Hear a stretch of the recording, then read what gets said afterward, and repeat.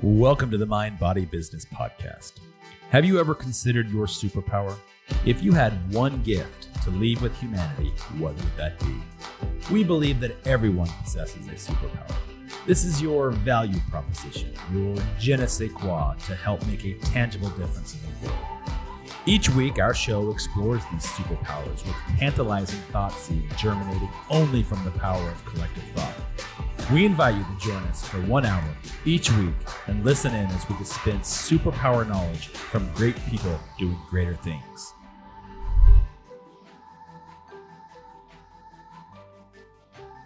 Well, Miss Lisa Staff, welcome to the Mind Body Business Podcast. I see you're in the Hilton head office today. I am. We're worldwide.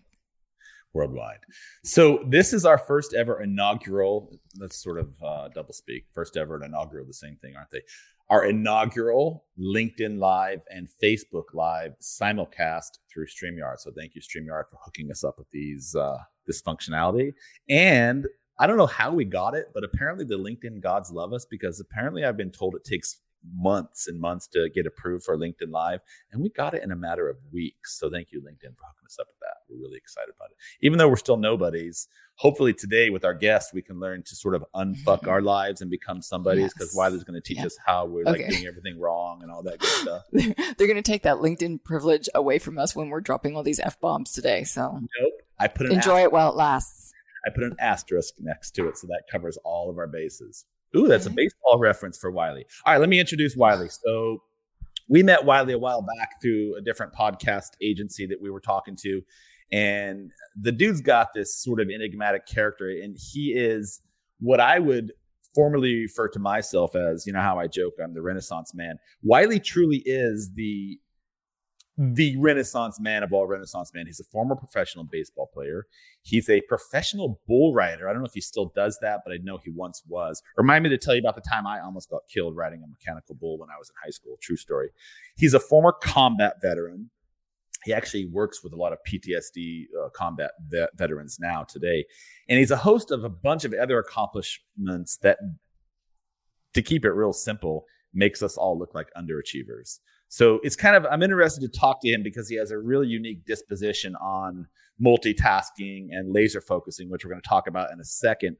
But he's taken what he's learned, his experiences from professional baseball to professional bull riding to a combat veteran, which I'm fascinated by. Anybody who can be in a combat situation. I would be a total loser in war. I would literally run and hide. But my only experience in war is paintball, so it's basically the same thing. So it's we share that in common, right, Wiley. But he takes all these things that he's learned and he's pivoted to help high-level C-suite CEOs, business leaders who are looking to maximize their potential, optimize their performance, and basically find inner peace through their success. So I was doing a lot of reading on him last night. He has somewhat of a contradictory approach to success, which is why I like his perspective, because as you know, I like to be contradictory. And rather than niching down and laser focusing on one specific modality, he sort of takes this contradictory approach to help expose why actually being laser focused on just one aspect of your life can be detrimental to your success. So it's going to be interesting to hear his take on that. So I'm hoping he will validate everything I've done, because as you know, I'm a multitasker to the max. I like to make sure he tells me I'm on the right path. I was reading. Is this all about affirmation today for you? Yeah, I'm feeling a little low today after I read his profile, and I'm like, dude, I am nobody next to this man. So bring him on. Hopefully he'll make me feel good about myself again. So we invited him onto the show. He has a cool story. His methods have been described as intense and unconventional, but always effective. So I'm excited to hear what he has to say. He's going to tell us how he became a bull rider, and I'm going to tell him why my story almost killed me, and we'll go from there. I love how he's not saying he's a coach. He's so far from it. He's a peak performance accelerator, and he drops all these other great, like enigmatic, energetic words. What I liked most, though, is the opportunity to unfuck our lives. So you just got us banned again. You said not to use that word. I'm just quoting. So Wiley, welcome to the show, brother. I appreciate it, Devo. Lisa, good to see you again. Good to see you. So that intro, did it do you any justice, or did I get it all butchered? You're in the vein, yes, and I appreciate it. And you know what? And that's the beautiful thing about, it can change constantly to different shows that I'm on. I appreciate it. So you're going where your understanding takes you, and we can just dive into it from there to give your audience a little bit more perspective. So Lisa and I were talking last night on some of the different ways we could have this conversation with you, and we sort of settled on how we get ourselves unfucked, because as business owners, all of us are always trying to look for that secret sauce, that magic recipe to find success. One of the things I really loved about your bio and what I read on your website is sort of success is one thing, and everybody has different takes on how to achieve it. I like your contradictory approach to not having that laser focus. So I want to dive into that. With sort of the whole ideology around how do we unfuck our own lives so that we can find peace and success. And those are the two pieces that I sort of took from everything I read about you, is peace and success can go hand in hand. Yeah, absolutely. So we're going to dive into the laser focus aspect, which is great because in my baseball experience, that was one of the fundamentals that we were constantly pushed, especially with the pros that I was around, was hyper focus on your skill, perfect it, be the best at it, and then try to approach life, once you're outside of that world. So for me, we'll dive into that. Is as a star athlete, as a pitcher, I grew up around pro ball players. My father was a semi-pro ball player. And for me, I was pushed into this realm of being a pitcher because I had an arm. I was trained and coached by many of the pros. I grew up around Bo Jackson, Rod Carew. I met Mickey Mantle. So these big name people that I looked up to, I was playing harder and more focused on just my pitching, I think, to just impress these people and to really live up to that hype that I was good at something like that. So what I found, though, as I got older and playing baseball, was that I started to feel a disconnect from the sport, just loving to play the game. And that disconnect started to push me further away from the desire to play that sport. And I realized that the perfectionism that I was forced to utilize in my life at the time was starting to break me. And I didn't feel fulfilled while I played the game. So I needed to find other avenues to challenge myself. I needed to feel like I could go beyond what was expected of me and actually go do what I wanted to do that fulfilled who I was, who I wanted to become as a man. And that's why the world of bull riding felt very enticing to me, and it pulled me in. It was very seductive. And I found that when I stepped into that world, this whole new unleashing of who I was started to come alive. I felt this wild side of me becoming birthed, this part of me that I've been waiting to meet for a very long time. Because I was willing to step into those unknowns that the bull riding world provided, where baseball didn't. So that hyper-focused skill was why I pushed myself away from the baseball world. Bull riding and seductive is probably the first time I've ever heard those two terms being used simultaneously. Yeah. Well, and I'm glad that you said that and you poked in there too, is because it was seductive. It was seductive because I knew there was a part of me that was not being actualized in baseball. And that world brought it forth to the surface. It was the first time in my life where I found this holistic aspect of myself, intuition, mindset, focus, presence, because you have to be absolutely holistic in that world to be able to maintain your ability to ride bulls. So in the bull riding world, every time I got on the back of a bull, a ride was completely different. There was always the unknowns of being hurt, being killed, but we never thought about those things. What we cared about was getting enticed by the excitement of what is unknown and yielding to the fear of that and doing it anyway. And that's where I found that those real world challenges is what was required for me to stretch and actually become more of who I wanted to be. I started to feel my potential come alive, and I started to tap into that and utilize it for my performance.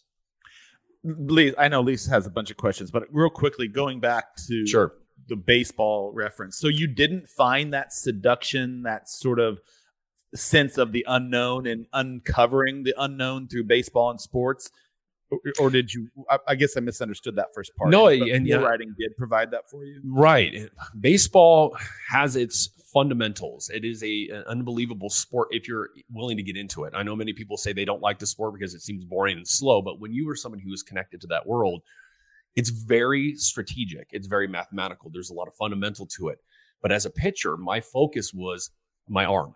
That's it. Day in and day out, year in and year out, I was pushed to just focus on being a better pitcher. Every other aspect of my life felt secondary to that. So as I got older, I intuitively started to realize that I'm not experiencing this balance that I really want being just forced to be a perfect pitcher. And every other aspect of my life was being pushed aside. So I started to pull away from that and rebel against that perfectionism and step into that world that was challenging, unknown to me, that allowed me to become more of myself. Understood. Yeah. Interesting. I love what you're talking about. And I think when you're saying kind of expanding, we're all told we have to niche down, and we're all working hard at what we do. And when you're saying, you know, we're perfecting what we're doing, but there becomes a disconnect. I'd like to talk a little bit more about that, how we can avoid that disconnect and not have to actually bull ride to figure that out. At least I love that. And I shared this the other day with someone I know is I may have been enticed by that world, but you may not be enticed by that world. It doesn't mean you have to go face down a wild animal to really stretch your capacity, to really ignite more of your potential, to be more excited about life. There are other ways to do that. What that is defining is, are you putting yourself in the right positions that challenge you, that shake you up from the inside, that scare you, if you will, that really stretch who you are, how you think about and how you approach your life and your business or whatever it is you're looking to accomplish successfully? If people are putting themselves in these positions, like bull riding, like running with the bulls is what I heard the other day, jumping out of airplanes is which another thing that I do, or whatever it is that stretches you and challenges you that you have less control over, but in fact know that this is where you belong, you'll find that more of your power and potential can be ignited effortlessly. So we end up going back to your point, Lisa, and Devo, you probably make sense of this too, is we are so overworked in our mind. We are so niched down. We are so told to focus on one thing and get that perfect first that we end up burning ourselves out. We end up chasing the idea of success and performance, and we never really learn how to master it for our lives. And then we always find ourselves stuck in the loop of buy more programs, add more into our lives, read more books, figure out why I failed at this thing. And then people end up being frustrated. They're unsatisfied. They're unfulfilled. And then they end up sitting back going, why do I never get to where I really want to go? I want to go into that. That's a mic drop right there. That's I think, a large majority of people right now. Absolutely. I want to go into that a little bit, if you don't mind, sort of that niching down, honing in. So, you know, in our branding exercises that we perform with our clients, one of the things that we find is that people are too didactic in their approach. They're not clear on their brand message. They're not clear on their position of what they actually stand for. And by honing in and niching down and focusing, for example, on one platform so that you can really get your brand message out there, it's more purposeful for them. So are you saying that honing and niching down on a particular niche is bad, or what do you tell me a little bit that, because there sounds, I don't think I'm quite grasping what you're saying. No, that's why you're asking the question. Absolutely. Now I appreciate niching down to get very clear on who you are, what you offer, the results you provide, and the type of people that you provide them for is important. When you have somebody running around, it's the coaching syndrome, right? We have people that say, I've read some books, I followed some certain influencers or household names, I've learned a few things, so I'm going to go out and be a coach. But then they don't understand, who are you going to serve? What is your actual specialty or your superpower, if you will? What do you know you can, in fact, create with others that are in your presence? And are you doing it from a place of just trying to make money or be somebody, or do you actually want to create real change in the world? So you need to get to that niche. I'm talking about the discernment between the hyper-focused aspect of us looking at one part of our lives and thinking, if we master that first, then I can turn around and go over here and apply to my other parts of my life. And that is absolutely incorrect, because what ends up happening is you create massive imbalance, and then you are still left struggling trying to pick up the pieces as you grind harder for more of this success over here in that hyper-focused area. In other words, what I think I hear you're saying is it's okay to hone down and niche down, but you can hone in and niche down on multiple different things simultaneously, as opposed to just being a pitcher. You could potentially focus on pitching. You could focus on being a bull rider, and you could pick up, basket weaving type of things, but being very honed in on each one simultaneously. Well, that's the thing is, in my experiences, what I discovered through those intense life experiences is more of my own gift and understanding of performance and blind spots and seeing these things, how they plague people. And I wanted to really cultivate that. So I got out of the military after 3 tours overseas, and I started on the path of that self-mastery. And I discovered that what we are living with is an imbalance in our world. People are too focused on success, this dying metric, as I call it, of make money and notoriety first, and then try to figure out the rest of your life. And when you do that, you're sacrificing, you're suffering, in silence, and you are unsatisfied despite what you might be putting out in your public persona. And what ends up happening is you sacrifice your relationships, your health. You sacrifice so many different aspects of who you are, all for the sake of achieving something that society says you should go after, and the only metric to what success means. That for me, Lisa Devo, was, I want to know who I am without stress. I want to know who I am without all my past intense life encounters that did not help me grow. I want to know who I am without sacrifice or suffering. I want to know who I am optimized so that I can be the best version of myself. And then, and only then, was I willing to go out and provide my superpower to the world and say, here's how you can live your life. It's actually possible. Okay. So what kind of people are coming to you right now? Are they knowing that they need some sort of ignition in their life? Are they like from different platforms, different economic groups? Are they very specific as to what they need? Or they're coming to you just saying, I just don't know where to start? No, all of the above. And I want to say this, Lisa, you brought it up. I'm not a coach. Nothing that I do is coaching by any means, by any definition. I am a performance accelerator. These aren't just catchy words that I use. These are things that actually occur with the people I work with. But I don't help people. I optimize them. And in the nature of my work as a founder of Radical Performance Acceleration, the name says it all, is I work with leaders, CEOs, high achievers, business owners, public figures. I've worked with celebrities. So I've been passed along industries from Wall Street to Hollywood, professional sports, personal development, Silicon Valley, and so forth, as a resource behind the scenes, which is why now after the pandemic, I'm kind of coming out to the public eye 13 years later and saying, you know what, I'm providing more of the access that other leaders are looking for to take their game to the next level. So it doesn't matter what their issue is. People that call me are in a position that they want and appreciate those intense challenges, those personal challenges that truly optimize who they are and accelerate their performance so they can live life from a place of peace and balance with their successes. Those are the types of people that come to me. Do you find that they've been through a lot of different courses or processes, or had a series of different coaches and Absolutely. Masterminds and all of that, and they've tried all the things and they're still left wanting? Absolutely. And I'm glad that you brought that up too, is most of the people that I've worked with have done all of the high level household name programs. They've paid the $1 million to, Tony Robbins Platinum program. And they're like, look, great. I got some good stuff. I got some good strategy, but there's still something missing. I feel like I spent all that money, and why do I still feel unsatisfied? So I've worked with a lot of leaders and high achievers that have done everything. And they're at the point in their life where they say, you know what, I've achieved X, but I still need something more. Why? And when they connect to me, because they feel like something is different here, and this is where I really want to go challenge myself, which is why it's the proverbial Navy SEAL training equivalent to high performance and leadership development. I have a network of resources that I tap into that work in tandem with me. It's holistic in approach. It is personal challenges in a framework that I've created. It's not a program or a cookie cutter system. It's literally an intimate life and business optimization that I provide these types of people. And they're in a position in their life where the fork in the road has presented itself. And they're saying, I'm ready to finally get to my ultimate place of peak performance sustainably on a daily basis. Let's play a scenario role playing, if you will. So Lisa is a high performing CEO. She's been involved in a variety of different businesses. She's had some pretty decent success over her life, but she's sort of at a point in her space right now, her personal ethos, where she's looking for something more, but she doesn't really know what that is. How would you first start with someone like Lisa? This is, I'm glad that you brought up the how. This is another part of what we talked about earlier, a very specific focus that we have in our professional world and our personal development industry is everyone wants to know how. Everybody is addicted to, I need to know how. And what I've discovered, and I'll get to your question here, but what I've discovered through my experiences and the work that I've done is a large majority of the reason why people need to know how is because they fear the unknown.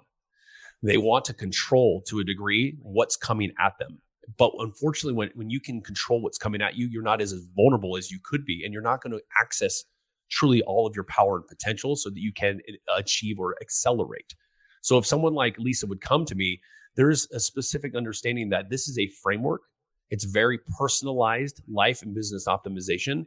You're going to be put through real personal challenges in real time, where I work with my clients literally 24/7 for a short minimum period amount of time to a maximum amount of time. but how I do those challenges differs from each person. So I couldn't provide Lisa right off the bat, here's how we're going to get you to understand what's missing in your life.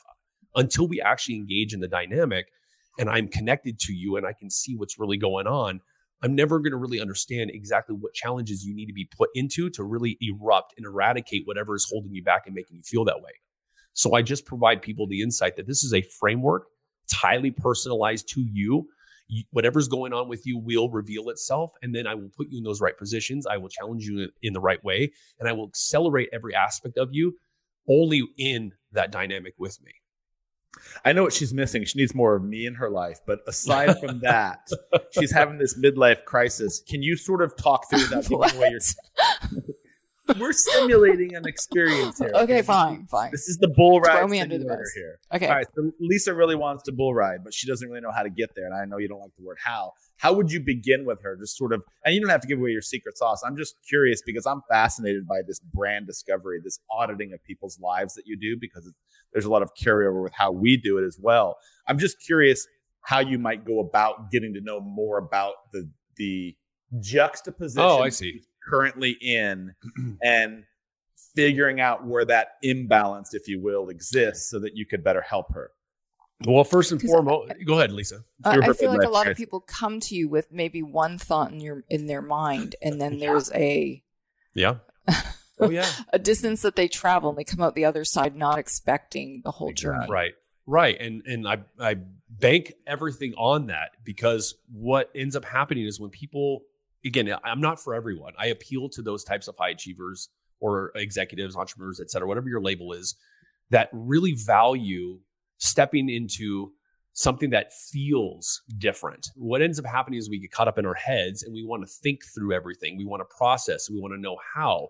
And then we end up sometimes pushing away, most often than not, things that actually are good for us and beneficial to us because it feels uncomfortable or feels scary or it's unknown to us. We get the idea that if it feels this way, it's got to be dangerous, right? So that aspect, like you said, Devo, with Lisa would be just, my work is about real world conversation and connection. So when people come to me, if they call me, we spend time getting to know each other. It's not about enrollment, sales processes, hey, I want to work with you. Here's a check. It doesn't work that way with me. It never has and it never will. It's let's get to know each other. Let's calibrate you to be ready to step into this and do this work, because it will in fact be your ultimate challenge to take you to the top of your game. And everybody that I've ever worked with always gets to the top of their game and they go off and live their best life. When they're done with me, there is no more to be pulled out of them. There is no more potential they're trying to figure out. They know who they are and they know how to perform optimally. So with you, in that calibration period, it's me getting to know you, but seeing what's really going on. And if you come to me because you might have one problem, there's so much more underneath that. It's kind of like taking your car to the mechanic. You might say, hey, I need an oil change. And the mechanic pulls open the hood, and there's so much more going on underneath the hood than you were aware of that needs to actually be optimized first so that your car can perform better with that oil change. Lisa hit a deer 2 weeks ago, so her car. So this is the deer hit me. The deer hit me. Yeah. she needs jumped into my car. She has an automobile. Balance, rebalance. Yeah. So, there you go. Yeah. Good choice of story there. So it sounds to me, a couple of thoughts of what I heard you just say. The process itself, the philosophy behind your approach to everything sort of mirrors the paradigm itself of how you think success and balance should be viewed in our lives in of itself. Mirrors it. So what I heard you say is, there is no one size shoe fits all in your approach to people, right. which for me is the same thing as our life. Like how I find success is not going to be the same way Lisa finds success or anyone else. And so in order to find success and harmony and peace, we sort of have to detach from the approach of success in of itself.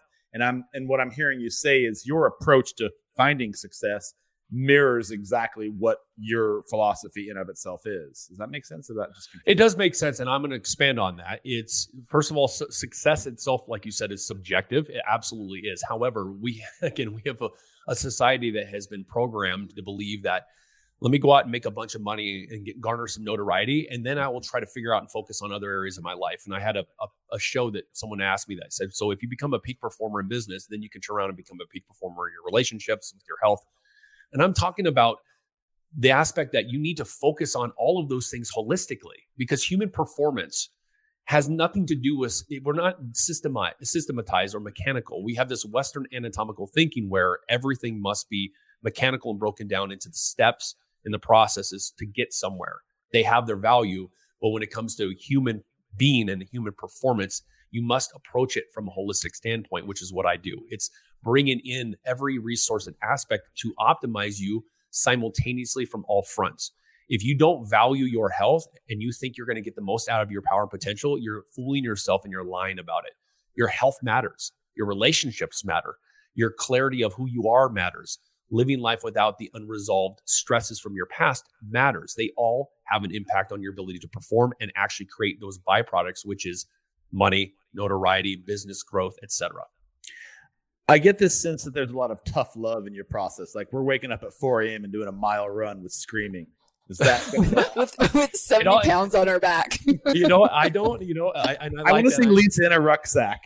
What's interesting is I know it. I get David Groggins as a former SEAL who does that with some of his clients. Jock Willing talks about it. I don't bring a militant mindset to the table, even though I have the experiences in combat as a leader as well. My quote approach, if you will, we'll use that word for the sake of the conversation, is the relationship with the person I'm working with. I'm in a relationship with them, one-on-one individual. That's why I only work with 3 to 4 leaders per year. It's very intimate. It's highly, challenging and very specific to who they are and where their life is. So if I need to get someone up at 4 a.m., it's because I need to shock them a certain way. If I have to throw them out of an airplane, it's just part of the relationship that we have together. Because wherever I need to take them to rattle them so I can get whatever's in their way out, I'm willing to do it. These people are making large investments. They want to step into the unknown. They're willing to be pushed far beyond their limits. And that's what I provide, is the atmosphere and a framework that does that. And until you have an outside force that knows how to get into the trenches with you to see what's really plaguing you and knows how to battle through them with you head on, you're always going to feel kind of superficial in where you're going. You're always going to find yourself trying to chase something. And I'm talking about mastering it, getting there now and not later. So a lot of the things that you're talking about, it's like overcoming fear. So is it pushing people into those uncomfortable situations? And do you find that that is where all the growth needs to happen, that it's not going to happen unless you're uncomfortable? Like, I just know that I have a feeling if I worked with you, I'd be crying a lot. You know what? And just for the sake of people hearing it going, oh man, I don't want to go through. Well, that's why this appeals to certain types of mindsets and people that want to be elite in their life. That's why you consider not everybody can be a SEAL or a combat, infantry person or a ranger, etc. It takes a specific type of person that says, wow, I can feel that this is going to be unlike anything I've ever had before, but I'm willing to step towards it anyway, because I want to be the best version of myself in my life. I understand that I'm going to accelerate there, but it's going to be challenging. It's going to be pushed. I'm going to be stretched. I'm going to be looked at in ways from a place of understanding, love, care, and support. But the most important piece is truth, because truth is what transforms you. That discomfort you feel is what shifts you and stretches you, like my world of bull riding. However, we believe we're being uncomfortable when we go through certain programs and certain processes and hire certain coaches. But that's not real discomfort. That is a controlled aspect of discomfort. With you, like you said, I'd be crying.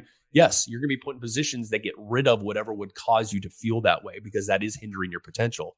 So it's not necessarily just a tough love. It's just truth, because the fact is, love itself is not what changes the world. Truth, riding the wave of love, is what changes the world. And everybody's afraid of certain truths, and we like to avoid it. We like to suppress it. And then we want to go out in the world and try to circumvent our ways or hack our ways to the ultimate level of success. And that's what I'm saying we have to stop doing. Do we really internally want to avoid it, or do we just need the opportunity to overcome it? Most people avoid it. That's why they like the, I call it the verbal caffeine and sugar of personal development. They like getting high at the events. They like feeling excited about what's possible through the programs they buy. But they're always left at home when that fades away, wanting more instead of actually getting to where they want to go. Some progress is had, but they never really get to where they truly want to go. And that's okay. Some people are good on that path. But if you're someone who really wants to be elite in your life and your business, wants to be the ultimate level of success for yourself, whatever you define that by, if you truly want to experience peace and freedom with your successes, not hindered by your stresses, then you're willing to step into that unknown. And you talked about, Lisa, fear. This idea that we can overcome fear or get rid of it is incorrect as well, because fear is a part of who we are. When we learn how to yield to the fear of the unknown, when we learn how to manage that inner volatility, you will see how fast you can get to where you want to go, how much more power you're capable of providing to the world out there, and how much more success you can ultimately create. But it's only until you get out of the mindset and actually start connecting to more of who you are, your intuition, your heart, every aspect of the energy you have within you. Get out of just the fact that your mind is the only tool you need for success. Well, you're disconnected from the rest of you. No wonder you're going to burn yourself out and try to figure more out and never, ever get to where you truly want to go. I'd like to go back to the bull riding piece Sure. for a second. And just because I'm fascinated by it, that's a 2,000-pound animal. The first time you stepped on this beast and you talked about sort of finding that flow and sort of the wisdom and the innate wisdom of being in the process of bull riding. Tell me a little bit about the first time you jumped on that and your experience and sort of that, if you will, transcendental. Yeah.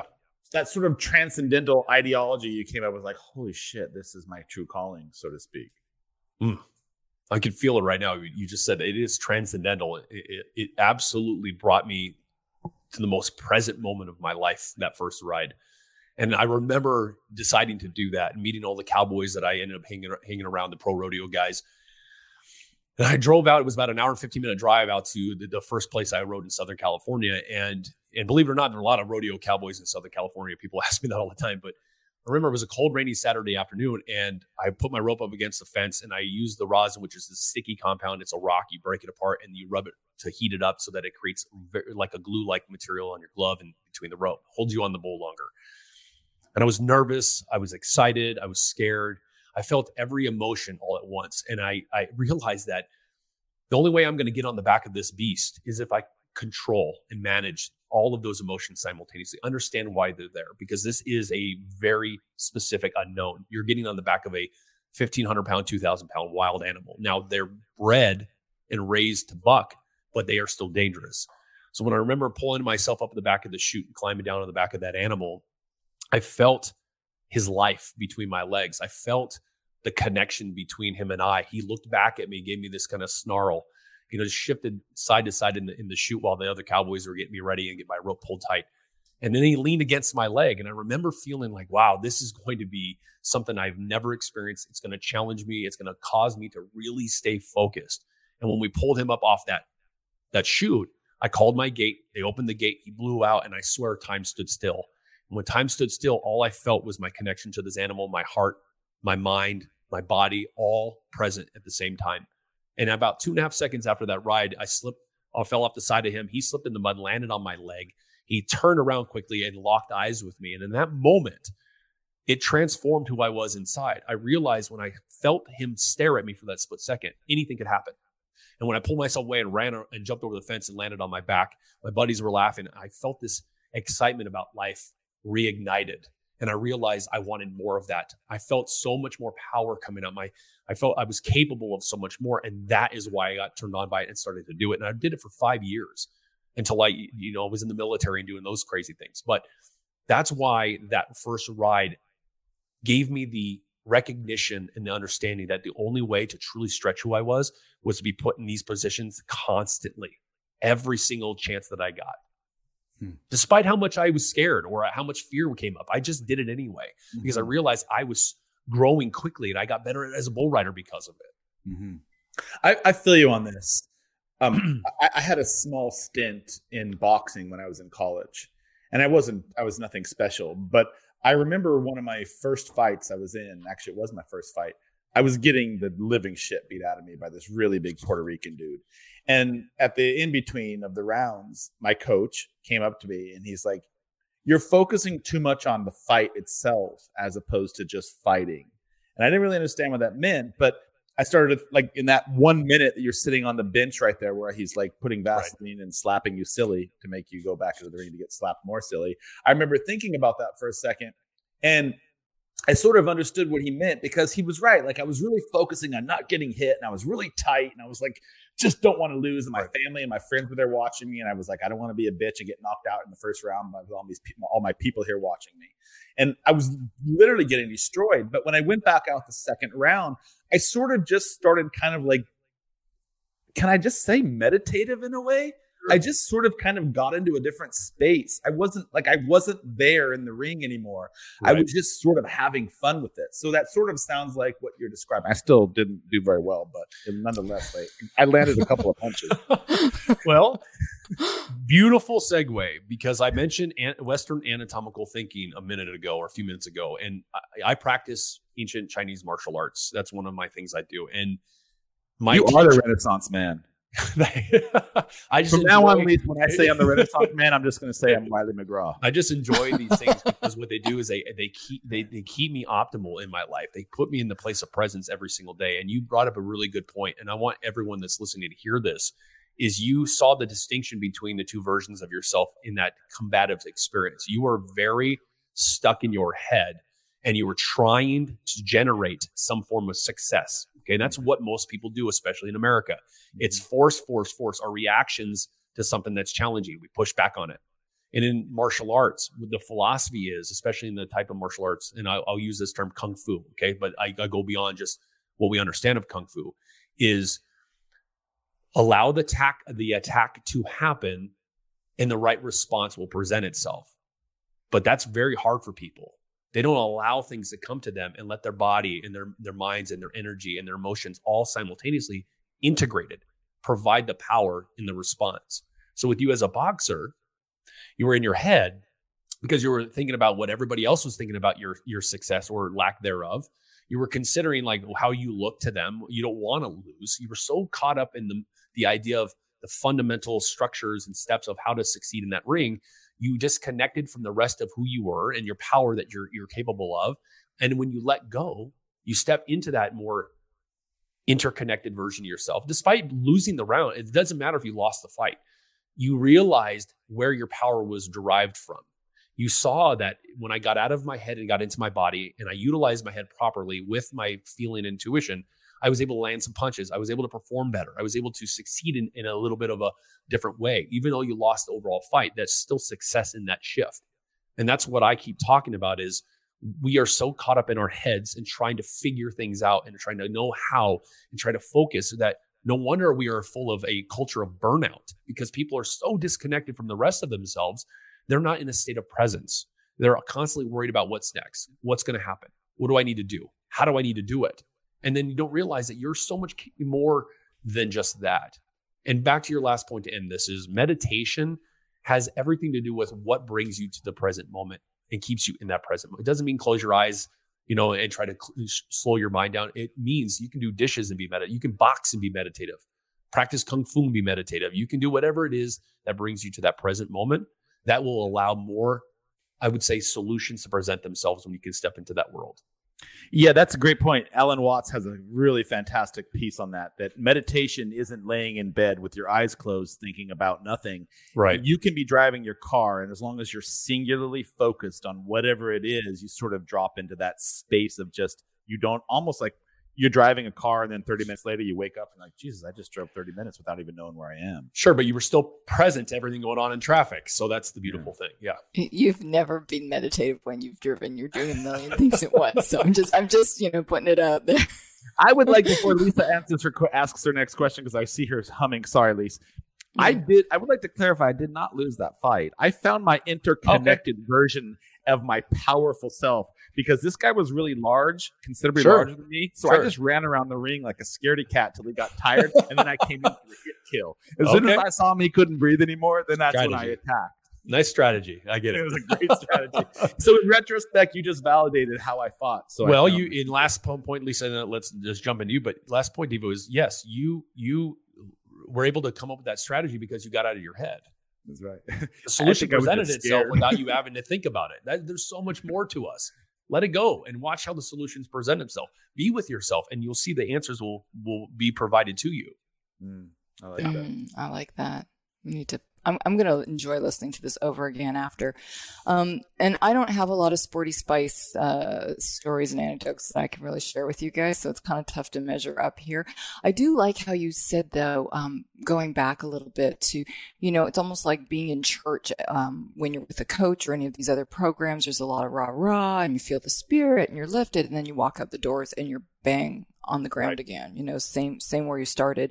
Right. And I understand the different experiences that you have and that you can place in your life. And I've skydived before, but I've been strapped onto a random stranger where I'm piggybacking the ride with him. And it's all those emotions, and it's the excitement, it's the elation, and it's the awe, and all of those things packed in. But then you hit the ground and this cool guy walks off, and you're shaking and trembling and you're enjoying it. But like, how do you surrender yourself to those experiences to have them without having to strap yourself onto another person all the time and find, as you said, like the truth that transforms you? How do you surrender yourself to finding those things that ignite you and push you forward and help you to walk through the fear? Because I know in my life, it's only when I've been in a place where I've been uncomfortable or fearful or anxious or whatever, that you push yourself in that adrenaline that feeds you and takes you to the next level. Right. So how do you surrender? That's a very hard concept for most people. The idea of surrender is ingrained that it means quit. And I remember, being a combat soldier is, in the military, there are times to, quote, surrender. You need to pull back. Doesn't mean you're quitting or giving up. It just means you need to regroup and reapproach the target differently. Maybe something showed up that you were least expecting during that situation. So for human beings, you have to have a willingness to want to. You have to understand that surrender does not mean you're giving in, does not mean you're giving up. It does not even mean you're conforming or agreeing with what's showing up. But you're giving yourself that space to discover or uncover more of your own intuitive thought, more of your own power, more of the potential that's residing within you, answers to your problems or whatever's showing up for you. You've got to be willing to put yourself in positions that make you feel that way so that you can expose what's actually holding you back, what's in there that might need to be erupted. And that's something that happens with me, is eruption. So we get it out of you and then we can resolve it instead of you just carrying it around within you, and it festers. And it sits in there and it attracts into your life what is in total opposition to what you want. So skydiving is a variable of unknowns. However, you go through training. As a skydiver with 600 jumps, you go through training. You learn how to utilize your gear properly. And then when you get your own gear, you trust in your gear. You trust in your skill sets. You trust in your training that you've done day in and day out, or week in and week out. And then when you go jump, all you do is realize that I want to be in that environment because that's where I feel the most free. It's where I feel excited about life. It's where I get to let go and not think so much and just be with my friends and fly through the sky. And when you get to the ground, you land, you go, I want to do that again. You just jump because you want to do it. You want to know what you're capable of in those environments. And not many people do want to do that, and that's okay too. But our personal development space has been, I would say, it's gone rogue. Marketing is now utilizing terms like transformation and high performance, leadership, et cetera, and they're bastardized terms to enroll people into their programs. They are banking their efforts on the idea that people are going to want more and more. And when you see someone who's created a program that is, supporting millions of people, you're disconnecting from that more intimate dynamic between you and that coach or that consultant or that strategist. And what ends up happening is you create limitation. You give people some stuff, but there's so many different aspects of what they need that's missing in there. And that's why you need a one-on-one outside force that says, come here, hold you in it so you can stay present, rattles all that stuff out of you and pushes you even to your limits and beyond. But until you have the idea that surrendering to something you say you want means you're going to let go and allow yourself to be more vulnerable, you're always going to just be just right on the edge of your comfort zone. You're going to feel like you're uncomfortable, but you're controlling it. I love the accountability that you put into it. Yes. I'm actually, one of the things you said a few minutes ago reminded me of, and I forget the name of the author, Sun Tzu, Art of War. Yes. And there's a quote in there where he says, fight your enemy where they are not, And that sort of sounded like some of the stuff that you're saying, because if you're fighting your enemy where they are, you're really focusing on an end prize, an end game. Fighting the enemy where they are not has so many different layers of meaning for me. It means you're sort of dealing with your own intrinsic enemies. You might be dealing with all the collateral of different parts of war, but more a metaphor for the different elements of within yourself. Do you agree with that statement? I do, and I'm glad you brought that book up. I just bought it recently, and I'm going to crack it open next week. So I'm looking forward to delving into it, because I stand by those philosophies, and there's so many different layers of understanding and meaning to them. But that one specific quote, "Fight your enemy where they are not," is akin to, you can be unaware of the enemies that are residing within you.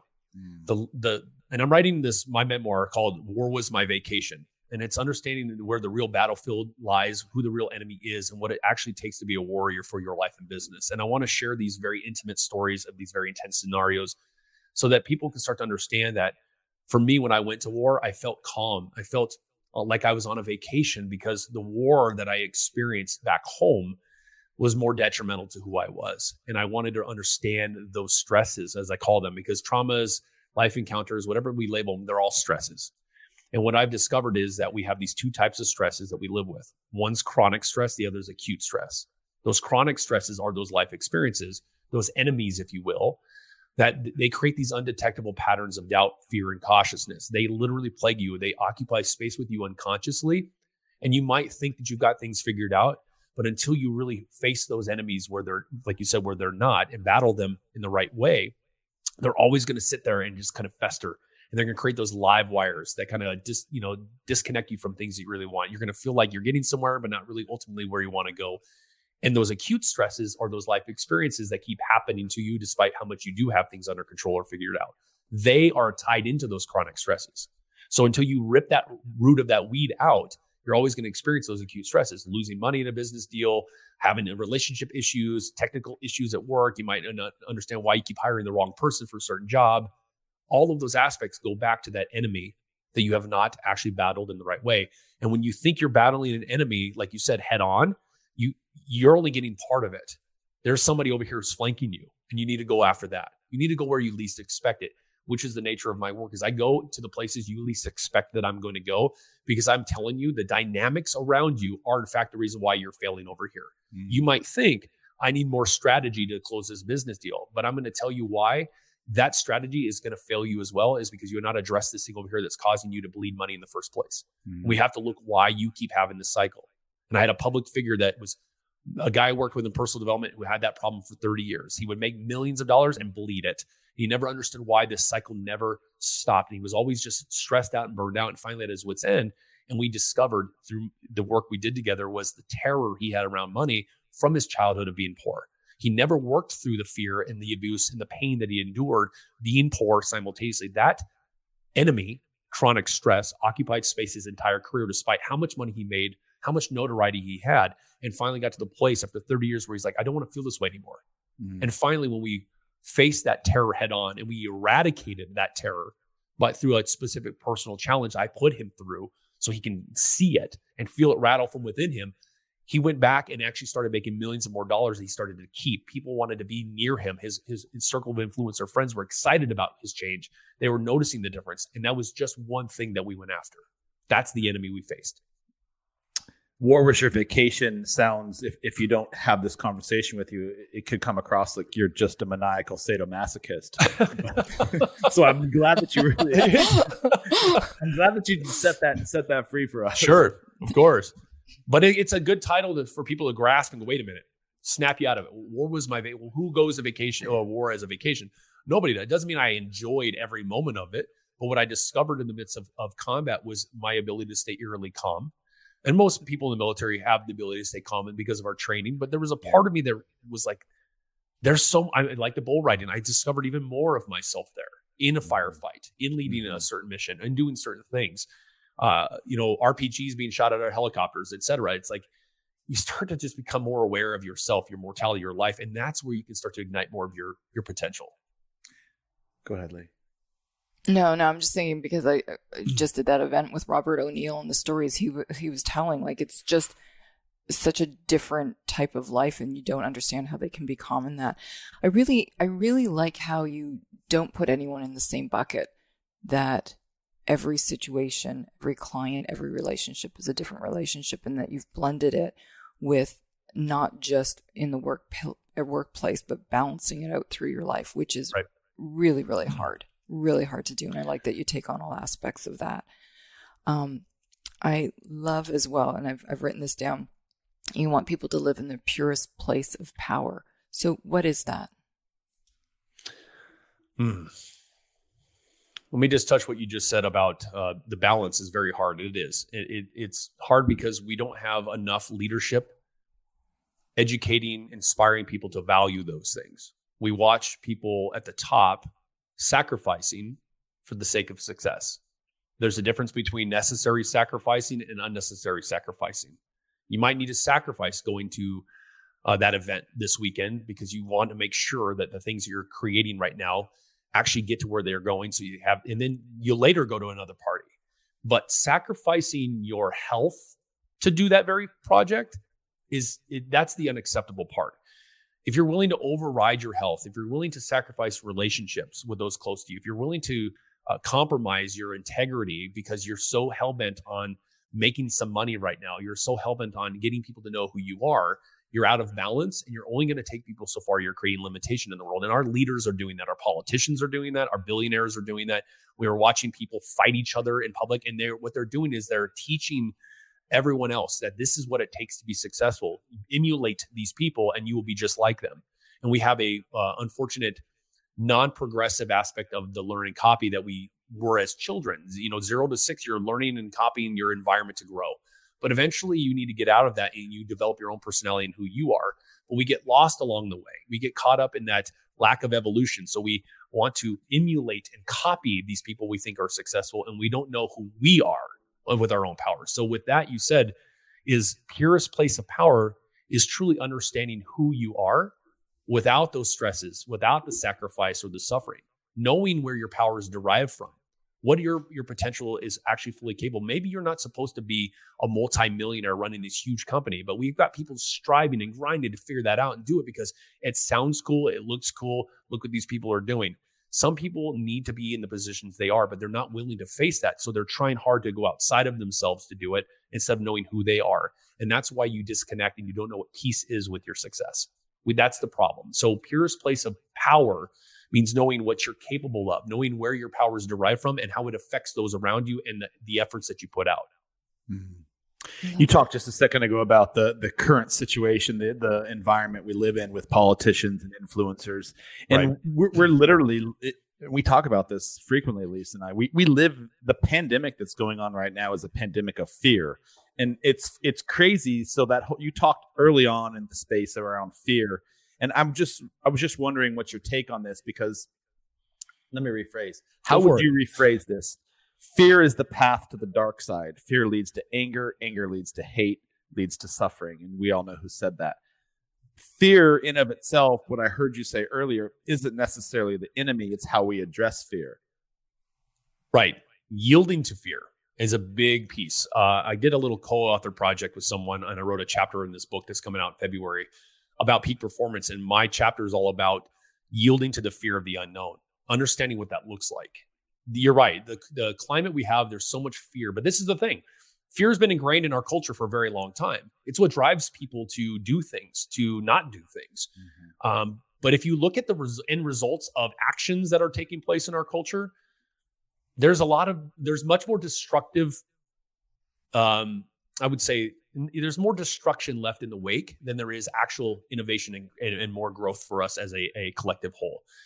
We're having the same conversations year in and year out, decade in, decade out. Yes, we've got some progress. Yes, we've transformed some laws. We've done some good things in the world of innovation, but we're still grinding on this same conversation. Everybody's battling each other. Everybody's stressed out. We're not really just getting down the road as far as we potentially could be going. And that's because our leadership, it's broken.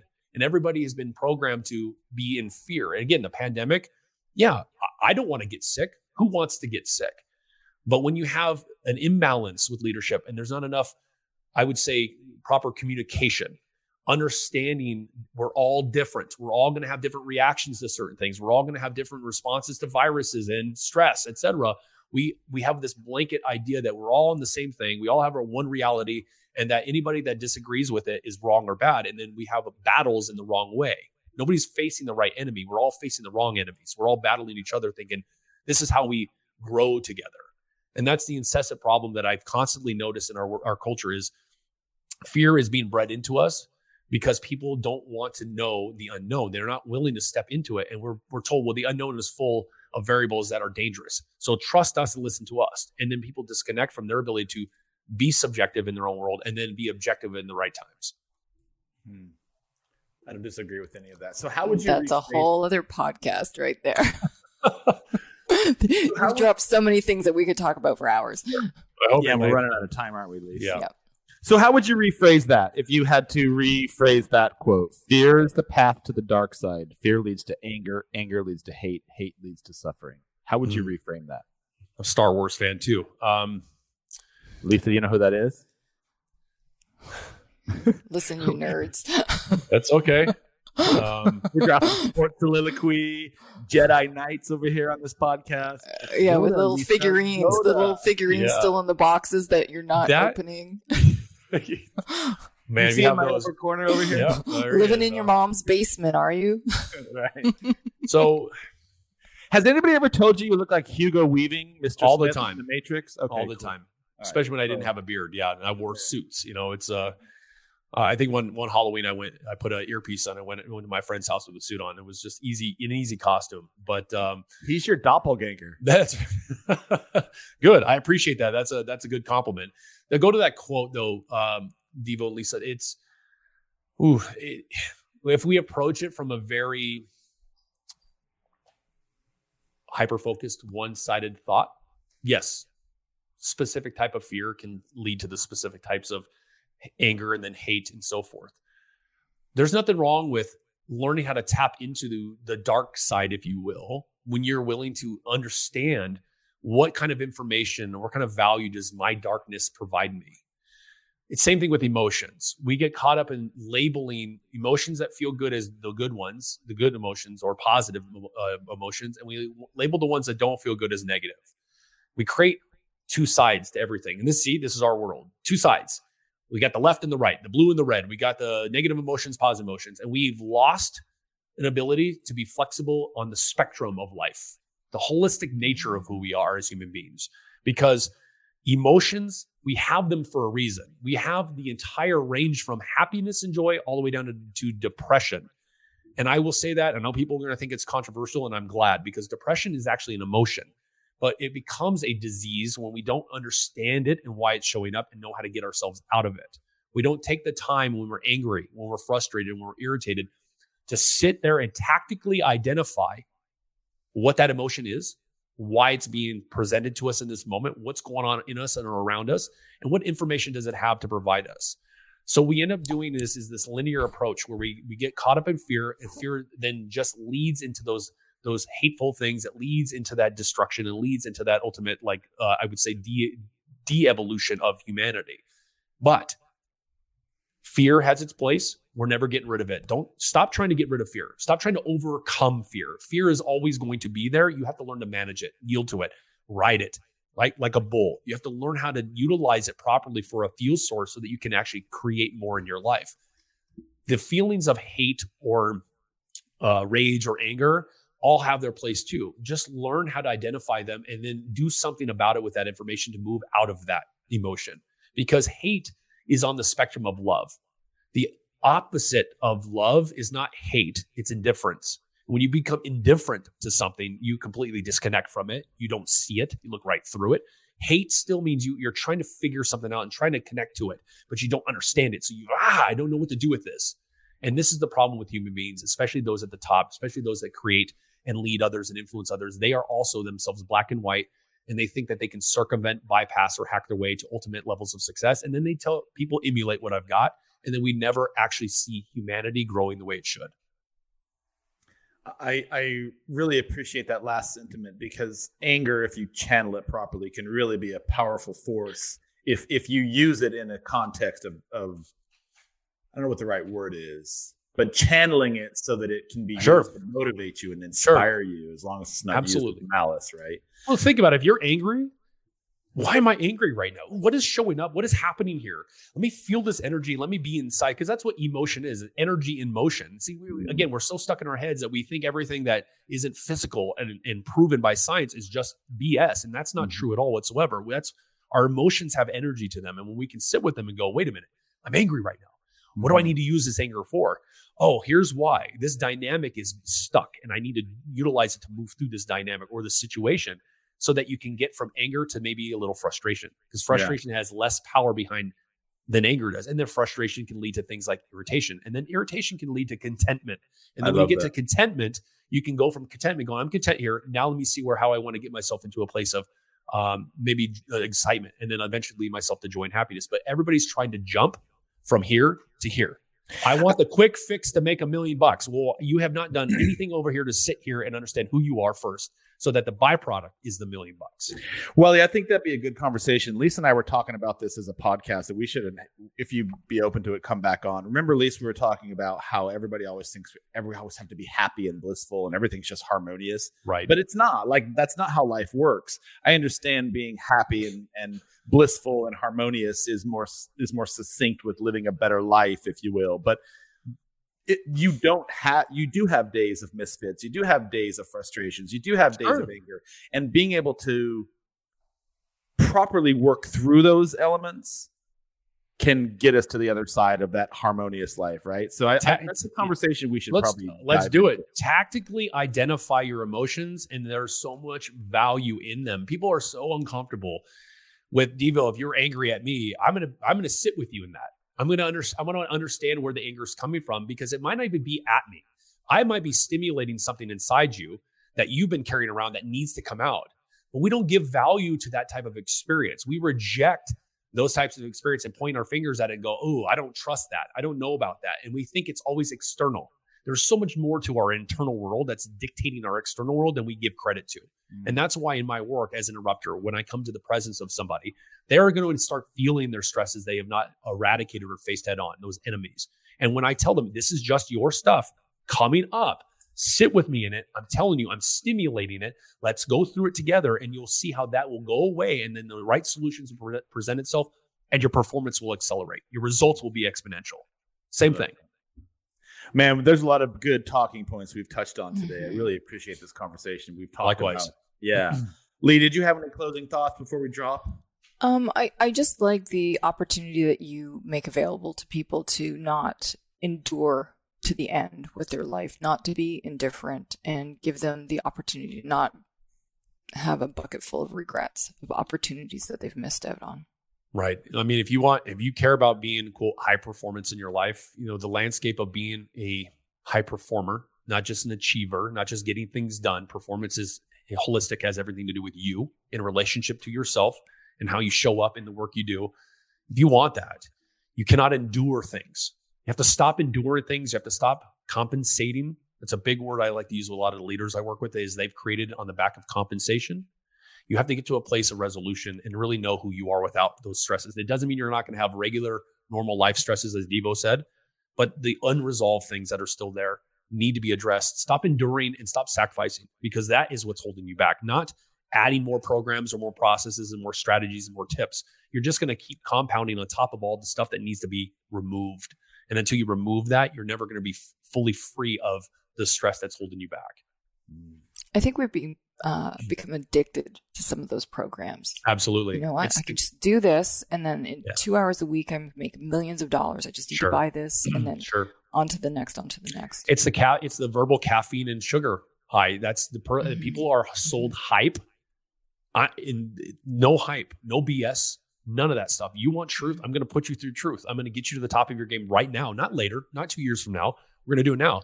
But you've got to be willing to embrace that and step into that type. And not everybody wants to, and that's okay. They can go off into other programs and do what makes them feel good. But for people like you and other people that want to be at the top and live sustainably that way, there are resources out there that can get you there. That's why there's a difference between the helping industry and the world of optimization. Completely different. Lee, I love what you just said about that and Wiley, you as well, that sort of metaphorical high you get from enrolling in these programs. And, you not to, I'm not shaming, but, sort of that, that Tony Robbins rah when you're at the convention and dudes are like fight clubbing it out in the middle of the auditorium. And then they go home and they're like, a week later, they're, back to sobbing and whining and doing all the shit that got them there in the first place. So I like that piece. It's a very interesting. And I call that transference. See, they sell it as transformation and people believe it. Again, it gets very cultish, if you will, where everybody loves each other and goes to these events. It's transference. They are transferring their motivational spirit into you. You get excited about what's possible. It doesn't mean you don't have ideas that could be potentially something for you. But a small percentage of people who go to, let's say, a Tony Robbins event know how to apply that into their life to create more momentum. But at the actuality of it is not real transformation. Real transformation, folks, happens in the dark corners. It's ugly. It's uncomfortable. It's not what you expect. It doesn't look the way you want it to look. It is said in ways that you don't want to hear it to be said. But it's people that want that are going to get to where they want to go faster. It's the ones that want to control how they feel and what comes at them. They're the ones that stay stuck and always on the chase, if you will. So I love that. I love that. Being in a cult didn't work for me. All my growth came after the cult. Just saying.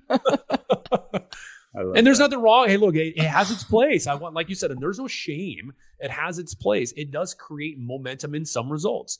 But when you're trying to solve problems in your life and your business without addressing you're only going to create misguided or limited results. You're not going to get an ultimate optimized state of being and performance. So in one word, if someone were to go through a Hugo Weaving, aka Wiley McGraw class, what's the difference between the results you would get from a cult like Tony Robbins program versus a Wiley McGraw program? In one word. One word. That's interesting. What a And you've used a lot of really good juicy sentence enhancers. Yeah, so choose wisely. One word, choose wisely. One word. Oh my gosh, that's you're trying to truncate me down into one. Well, I mean, optimized. That word encompasses it all. Optimized. Well said.